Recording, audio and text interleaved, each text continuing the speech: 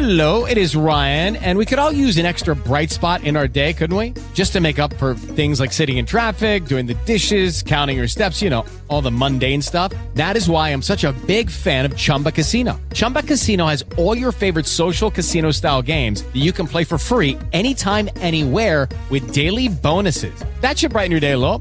Actually, a lot. So sign up now at ChumbaCasino.com. That's ChumbaCasino.com. No purchase necessary. VGW Group. Void where prohibited by law. See terms and conditions. 18+. Lucky Land Casino, asking people, what's the weirdest place you've gotten lucky? Lucky? In line at the deli, I guess? Aha, in my dentist's office.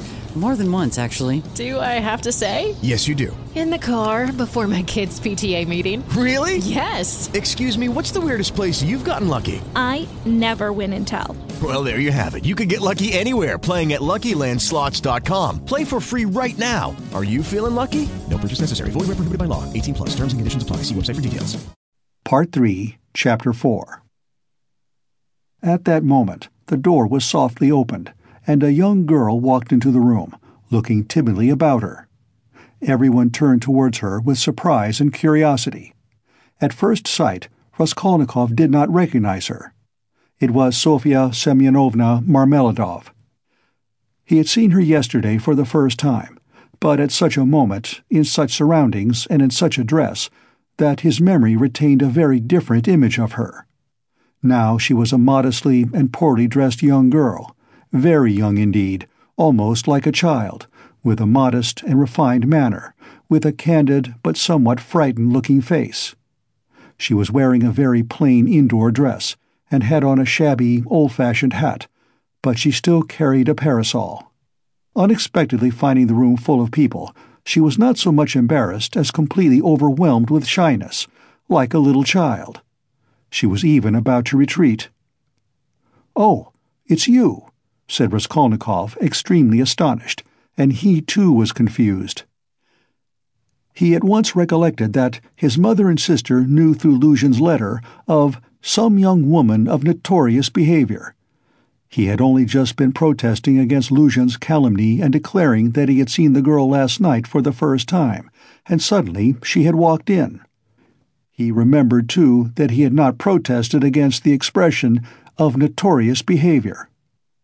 All this passed vaguely and fleetingly through his brain, but looking at her more intently, he saw that the humiliated creature was so humiliated that he felt suddenly sorry for her. When she made a movement to retreat in terror, it sent a pang to his heart. "I did not expect you," he said hurriedly, with a look that made her stop. "Please, sit down. You come, no doubt, from Katerina Ivanovna. Allow me. Not there. Sit here." At Sonia's entrance, Razumian, who had been sitting on one of Raskolnikov's 3 chairs, close to the door, got up to allow her to enter. Raskolnikov had at first shown her the place on the sofa where Zossimov had been sitting, but feeling that the sofa which served him as a bed was too familiar a place, he hurriedly motioned her to Razumian's chair. "You sit here," he said to Razumian, putting him on the sofa. Sonia sat down, almost shaking with terror, and looked timidly at the 2 ladies. It was evidently almost inconceivable to herself that she could sit down beside them. At the thought of it, she was so frightened that she hurriedly got up again, and in utter confusion addressed Raskolnikov. I have come for 1 minute. Forgive me for disturbing you," she began falteringly. "I come from Katerina Ivanovna, and she had no one to send. Katerina Ivanovna told me to beg you to be at the service, in the morning, at Mitrovanevsky, and then, to her, to do her the honor, she told me to beg you—" Sonia stammered and ceased speaking. "I will try, certainly, most certainly," answered Raskolnikov. He too stood up, and he too faltered and could not finish his sentence. "Please sit down," he said suddenly. "I want to talk to you. You are perhaps in a hurry, but please, be so kind, spare me 2 minutes." And he drew up a chair for her. Sonia sat down again, and again timidly she took a hurried, frightened look at the 2 ladies, and dropped her eyes. Raskolnikov's pale face flushed, a shudder passed over him, His eyes glowed. "Mother," he said firmly and insistently, "this is Sofia Semyonovna Marmeladov, the daughter of that unfortunate Mr. Marmeladov who was run over yesterday before my eyes, and of whom I was just telling you." Pulcheria Alexandrovna glanced at Sonia and slightly screwed up her eyes. In spite of her embarrassment before Rodya's urgent and challenging look, she could not deny herself that satisfaction. Donya gazed gravely and intently into the poor girl's face, and scrutinized her with perplexity. Sonia, hearing herself introduced, tried to raise her eyes again, but was more embarrassed than ever. "I wanted to ask you," said Raskolnikov hastily, "how things were arranged yesterday. You were not worried by the police, for instance?" "No, that was all right.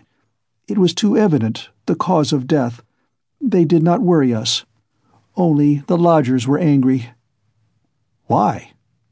"At the body's remaining so long.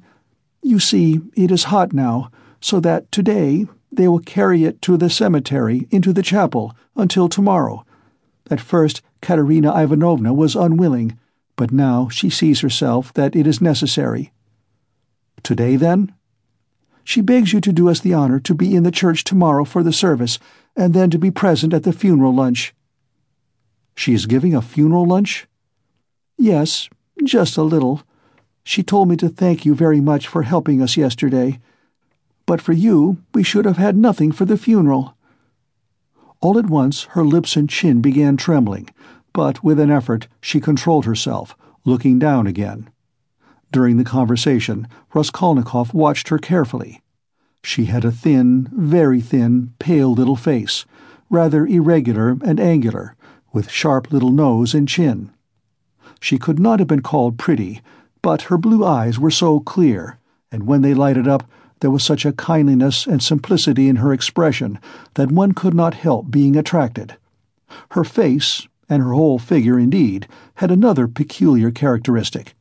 In spite of her 18 years, she looked almost a little girl, almost a child.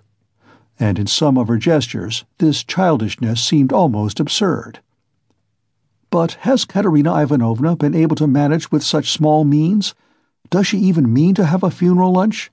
Raskolnikov asked, persistently keeping up the conversation. "The coffin will be plain, of course, and everything will be plain, so it won't cost much. Katerina Ivanovna and I have reckoned it all out, so that there will be enough left, and Katerina Ivanovna was very anxious it should be so. You know one can't... It's a comfort to her. She is like that, you know." I understand, of course. Why do you look at my room like that? My mother has just said it was like a tomb." "You gave us everything yesterday," Sonia said suddenly in reply, in a loud, rapid whisper, and again she looked down in confusion. Her lips and chin were trembling once more. She had been struck at once by Raskolnikov's poor surroundings, and now these words broke out spontaneously. A silence followed. There was a light in Donya's eyes, and even Pulcheria Alexandrovna looked kindly at Sonia. "Rodya," she said, getting up, "we shall have dinner together, of course. Come, Donya. And you, Rodya, had better go for a little walk, and then rest and lie down before you come to see us. I am afraid we have exhausted you." Yes, I'll come," he answered, getting up fussily. "But I have something to see to." "But surely you'll have dinner together," cried Razumihin, looking in surprise at Raskolnikov. "What do you mean?" Yes, I am coming. Of course. And you stay a minute. You do not want him just now, do you, Mother? Or perhaps I am taking him from you." "Oh, no. And will you, Dmitri Prokofitch, do us the favor of dining with us?" "Please do," added Donya. Razumihin bowed, positively radiant. For one moment they were all strangely embarrassed. "Goodbye, Rodya, that is, till we meet. I do not like saying goodbye. Goodbye, Nastasia. Ah, I have said goodbye again." Pulcheria Alexandrovna meant to greet Sonia too, but it somehow failed to come off, and she went in a flutter out of the room. But Avdotya Romanovna seemed to await her turn, and, following her mother out, gave Sonia an attentive, courteous bow. Sonia, in confusion, gave a hurried, frightened curtsy. There was a look of poignant discomfort in her face, as though Avdotya Romanovna's courtesy and attention were oppressive and painful to her. "Donya, good-bye," called Raskolnikov in the passage. "Give me your hand." "Why, I did give it to you. Have you forgotten?" said Donya, turning warmly and awkwardly to him. "Never mind. Give it to me again." And he squeezed her fingers warmly. Donya smiled, flushed, pulled her hand away, and went off quite happy. "Come, that's capital," he said to Sonia, going back and looking brightly at her. "God give peace to the dead. The living have still to live. That is right, isn't it?" Sonia looked surprised at the sudden brightness of his face. He looked at her for some moments in silence. The whole history of the dead father floated before his memory in those moments. "Heavens, Donya," Pulcheria Alexandrovna began as soon as they were in the street. "I really feel relieved myself at coming away, more at ease. How little did I think yesterday in the train that I could ever be glad of that. I tell you again, Mother, he is still very ill. Don't you see it? Perhaps worrying about us upset him. We must be patient, and much, much can be forgiven." "Well, you were not very patient." Pulcheria Alexandrovna caught her up, hotly and jealously. "Do you know, Donya, I was looking at you too. You are the very portrait of him, and not so much in face as in soul. You are both melancholy, both morose and hot-tempered, both haughty and both generous. Surely he can't be an egotist, Donya? Eh? When I think of what is in store for us this evening, my heart sinks." "Don't be uneasy, Mother. What must be, will be." "Donya, only think what a position we are in. What if Pyotr Petrovitch breaks it off?" Poor Pulcheria Alexandrovna blurted out incautiously. "He won't be worth much if he does," answered Donya sharply and contemptuously. "We did well to come away," Pulcheria Alexandrovna hurriedly broke in. "He was in a hurry about some business or other. If he gets out and has a breath of air— It is fearfully close in his room, but where is one to get a breath of air here? The very streets here feel like shut-up rooms. Good heavens, what a town! Stay, this side. They will crush you, carrying something. Why, it is a piano they have got, I declare. How they push! I am very much afraid of that young woman, too." "What young woman, Mother?" "Why, that Sofya Semyonovna, who was there just now." "Why?" "I have a presentiment, Donya. Well, you may believe it or not, but as soon as she came in, that very minute, I felt that she was the chief cause of the trouble." "Nothing of the sort!" cried Donya in vexation. "What nonsense, with your presentiments, Mother! He only made her acquaintance the evening before, and he did not know her when she came in." "Well, you will see. She worries me. But you will see, you will see. I was so frightened. She was gazing at me with those eyes. I could scarcely sit still in my chair when he began introducing her, do you remember? It seems so strange, but Pyotr Petrovitch writes like that about her, and he introduces her to us, to you. So he must think a great deal of her." "People will write anything. We were talked about and written about, too. Have you forgotten? I am sure that she is a good girl, and that it is all nonsense." "God grant it may be." "And Pyotr Petrovitch is a contemptible slanderer," Donya snapped out suddenly. Pulcheria Alexandrovna was crushed. The conversation was not resumed. "I will tell you what I want with you," said Raskolnikov, drawing Razumihin to the window. "Then I will tell Katerina Ivanovna that you are coming," Sonia said hurriedly, preparing to depart. "1 minute, Sofya Semyonovna. We have no secrets. You are not in our way. I want to have another word or two with you. Listen." He turned suddenly to Razumihin again. "You know that— what's his name? Porfiri Petrovitch?" "I should think so. He is a relation. Why?" added the latter with interest. "Is not he managing that case? You know, about that murder? You were speaking about it yesterday." "Yes. Well?" Razumian's eyes opened wide. "He was inquiring for people who had pawned things, and I have some pledges there too. Trifles. A ring my sister gave me as a keepsake when I left home, and my father's silver watch. They are only worth 5 or 6 rubles together. But I value them.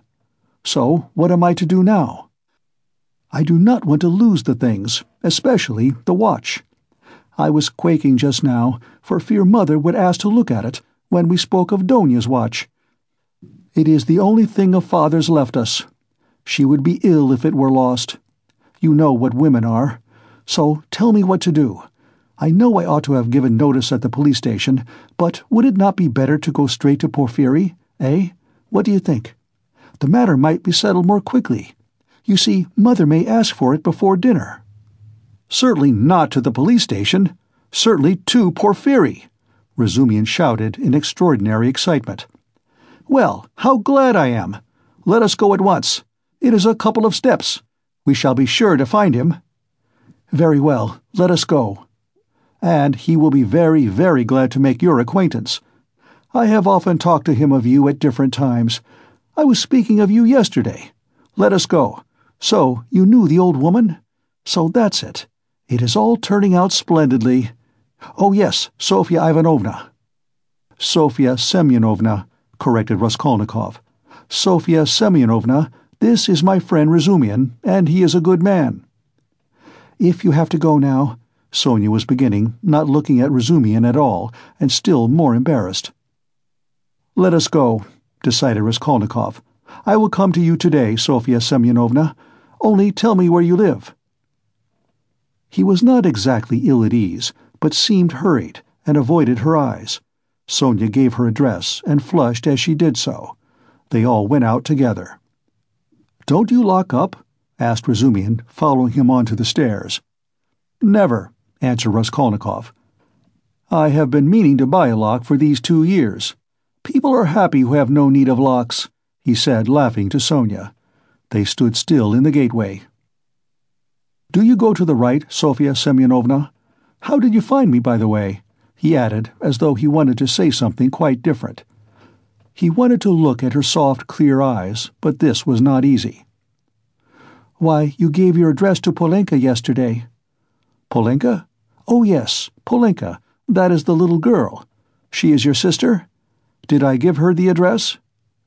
"Why, had you forgotten?" "No, I remember." "I had heard my father speak of you, only I did not know your name, and he did not know it. And now I came, and as I had learnt your name, I asked today, 'Where does Mr. Raskolnikov live?' I did not know you had only a room, too. Goodbye, I will tell Katerina Ivanovna." She was extremely glad to escape at last.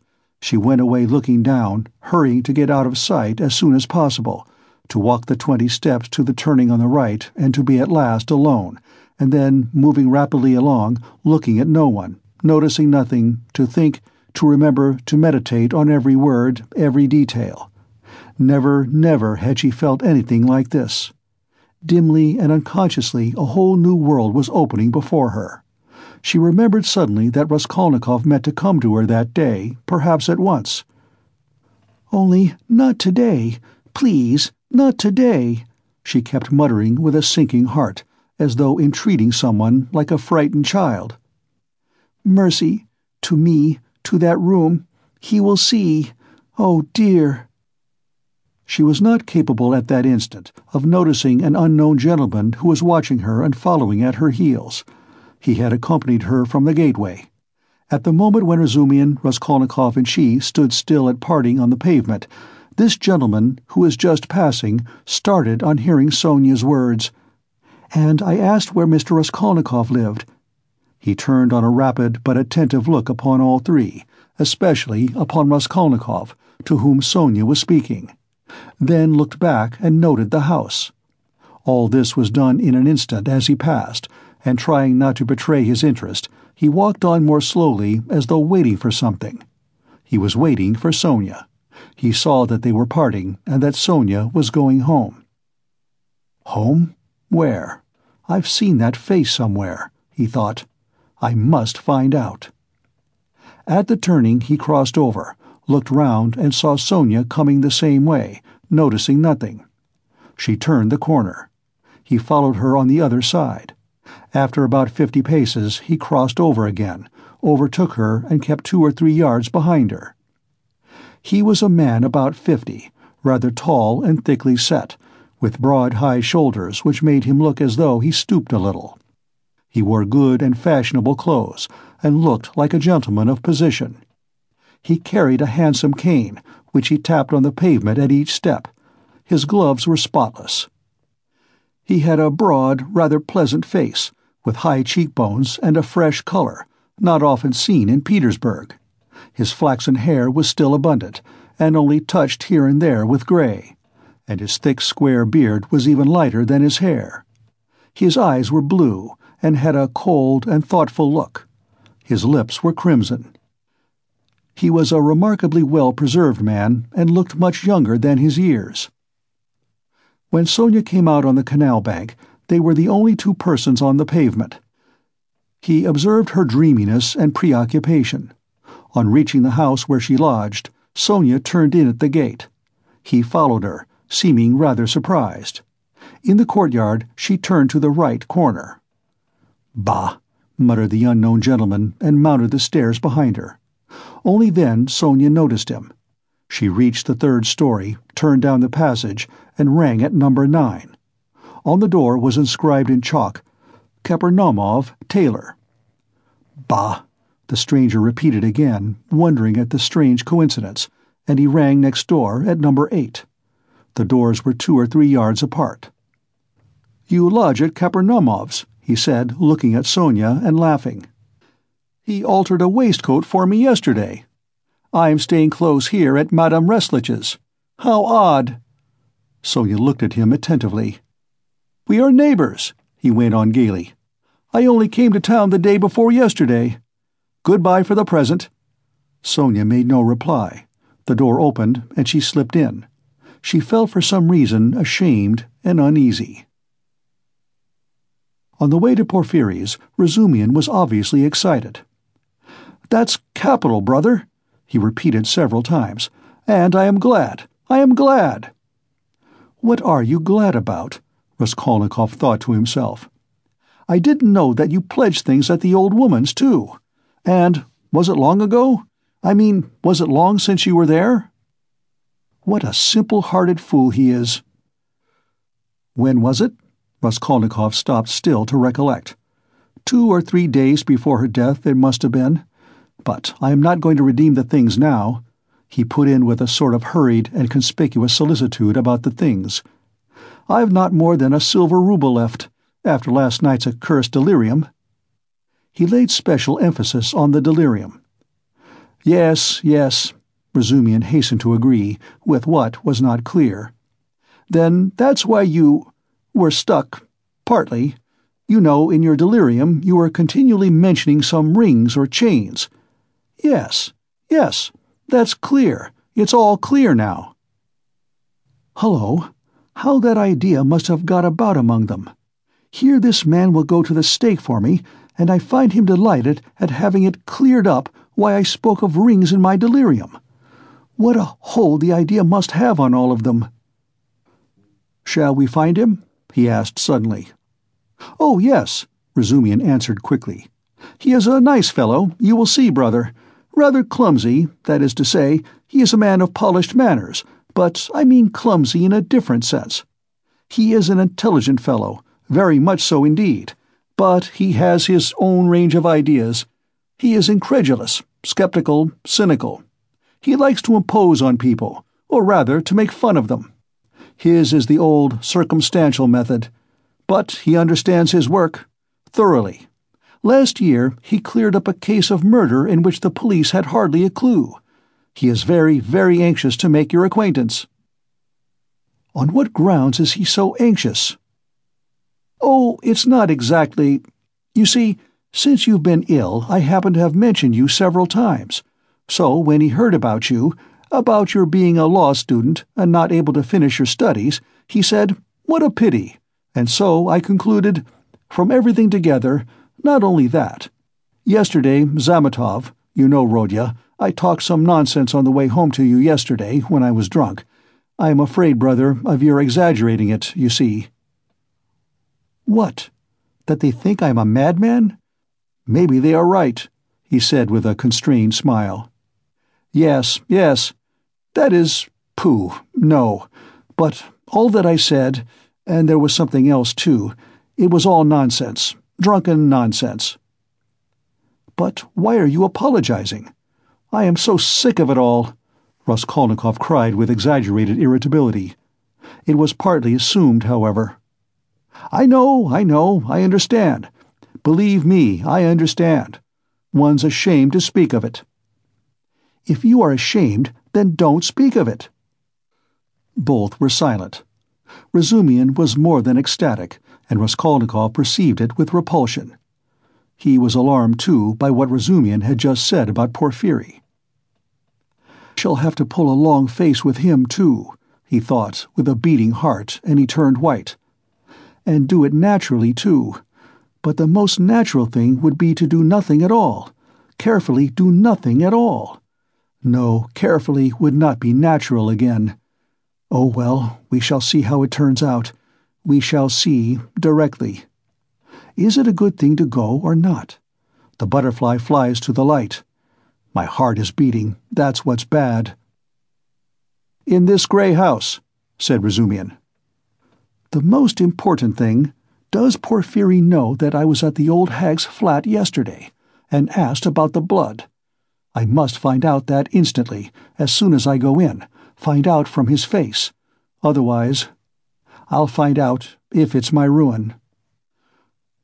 "I say, brother," he said suddenly, addressing Razumian with a sly smile, "I have been noticing all day that you seem to be curiously excited. Isn't it so?" "Excited? Not a bit of it," said Razumian, stung to the quick. "Yes, brother, I assure you, it's noticeable.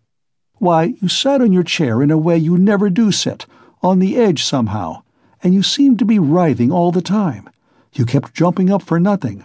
One moment you were angry, and the next your face looked like a sweetmeat.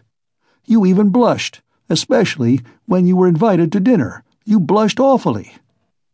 "Nothing of the sort. Nonsense. What do you mean?" "But why are you wriggling out of it, like a schoolboy? By Jove, there he's blushing again." "What a pig you are!" "But why are you so shamefaced about it? Romeo! Stay, I'll tell you of today. Ha ha ha!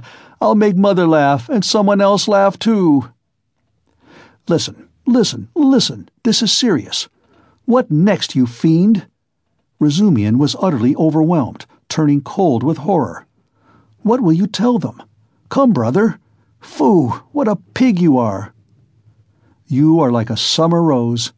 And if only you knew how it suits you. A Romeo over 6 foot high. And how you've washed today. You cleaned your nails, I declare, eh? That's something unheard of. Why, I do believe you've got pomatum on your hair. Bend down." "Pig!" Raskolnikov laughed as though he could not restrain himself. So laughing, they entered Porfiry Petrovitch's flat. This is what Raskolnikov wanted. From within they could be heard laughing as they came in, still guffawing in the passage. "Not a word here, or I'll brain you," Razumian whispered furiously, seizing Raskolnikov by the shoulder. End of Part 3, Chapter 4.